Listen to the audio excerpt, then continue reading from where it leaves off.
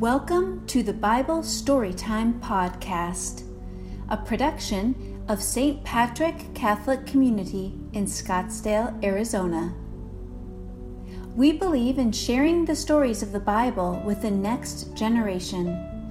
By telling our shared family stories, we may learn better how God wishes to work in our lives. This project brings together adult and teen lectors from our community, staff, and clergy to tell these exciting and dramatic stories.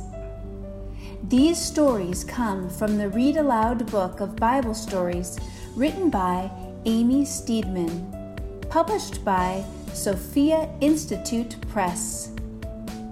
Join us for the whole series. And now, today's episode. Ruth the Gleaner, read by Katrina Chin. Along the hot, dusty road that led from the country of Moab to the fair land of Judah, 3 women were walking with bowed heads and weary, halting steps. Their sorrowful, heavy eyes took no pleasure in the summer beauty of the harvest fields, the shimmering silver of the olive trees, or the rich promise of the vineyards that bordered their way. The whole world looked sad to them, seen through a mist of tears.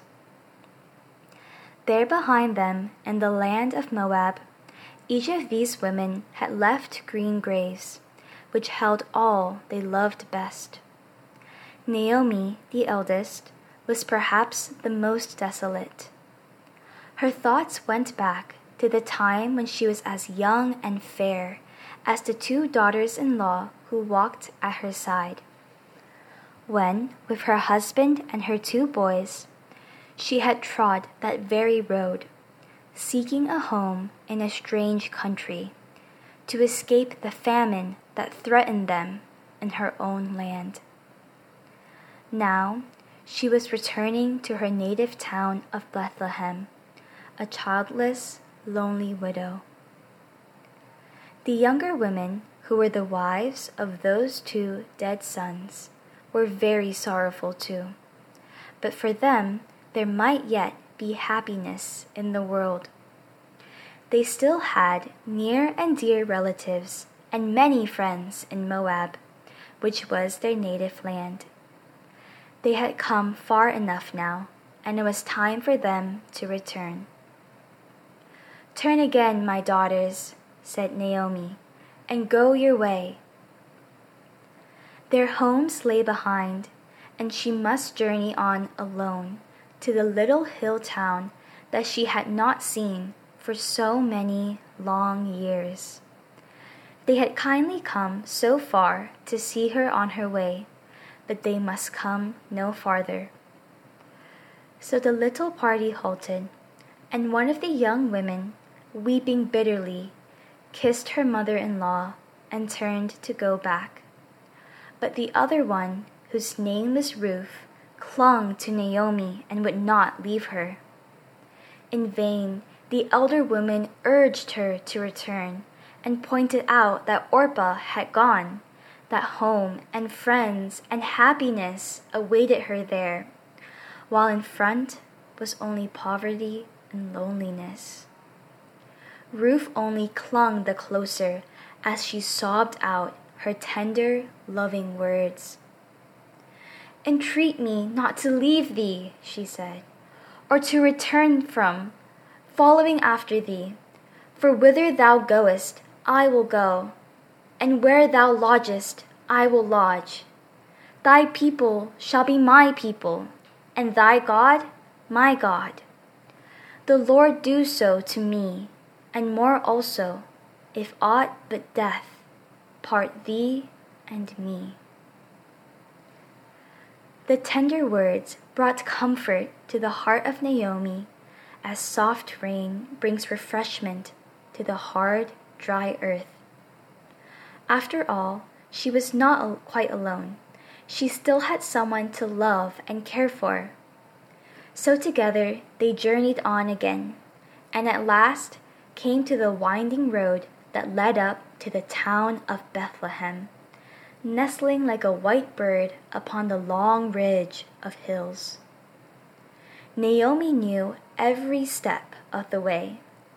It seemed almost like a dream to thread once more that winding road, to pass through the city gates and find her way to the little house she knew so well. Although she had been gone so many years, there were still people who remembered her, and these came running out to greet her. "Is this Naomi?" they asked wonderingly. They could scarcely believe that this sad, broken-down woman could be the pleasant-faced, happy girl who had gone away with her husband and boys in the year of the great famine. But as they listened to her story, they did not wonder that she seemed so old and talked so bitterly.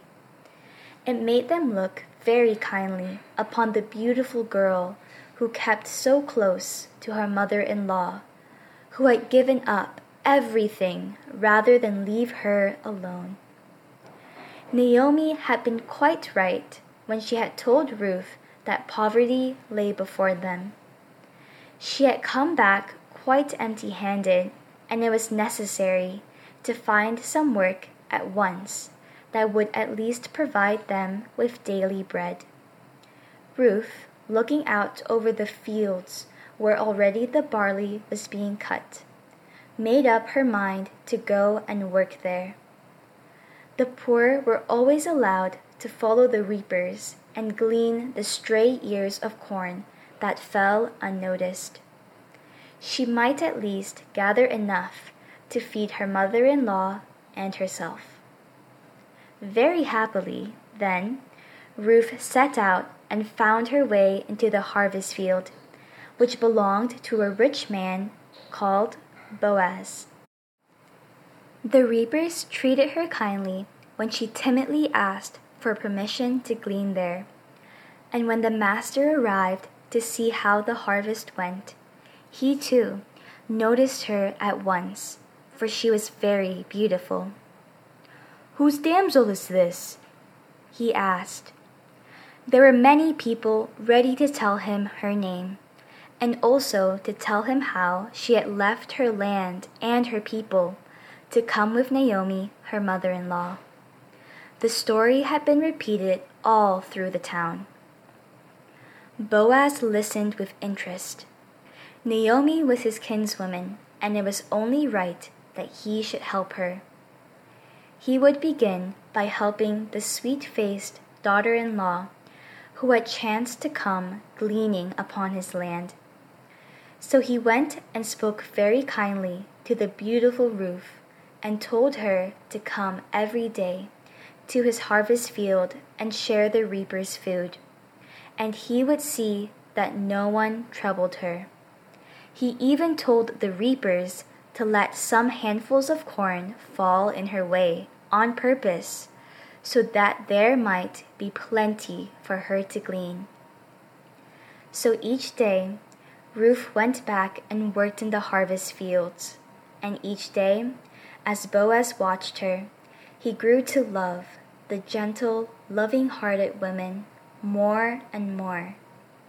And when at last the harvest days were over, he went to Naomi and asked that Ruth might become his wife.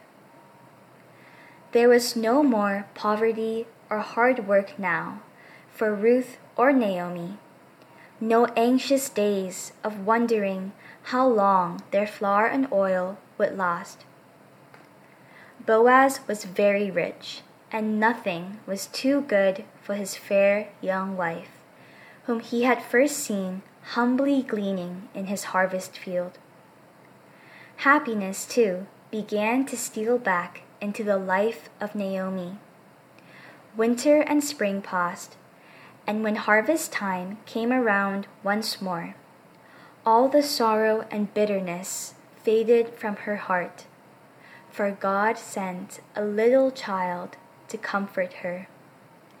a baby son was born to Ruth, and the whole world seemed full of sunshine and happiness as she laid him in his grandmother's arms.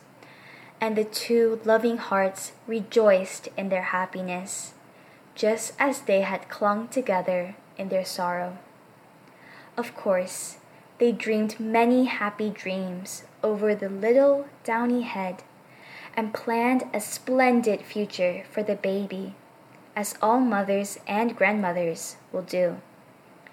But even their dreams never touched the golden reality, for they did not know that he was to be the grandfather of King David, that in this same little town of Bethlehem, there was to be born of his line a greater king yet, the King of Heaven. We hope you enjoyed this episode of the Bible Storytime Podcast. Join us next time as we journey through the Old and New Testaments of the Bible using the Read Aloud Book of Bible Stories written by Amy Steedman and published by Sophia Institute Press. This has been a production of St. Patrick Catholic Community, engineered by Chad Carpenter, with original music by Peyton Bagshaw. It is our gift to help you strengthen your journey as a Christian disciple in mission.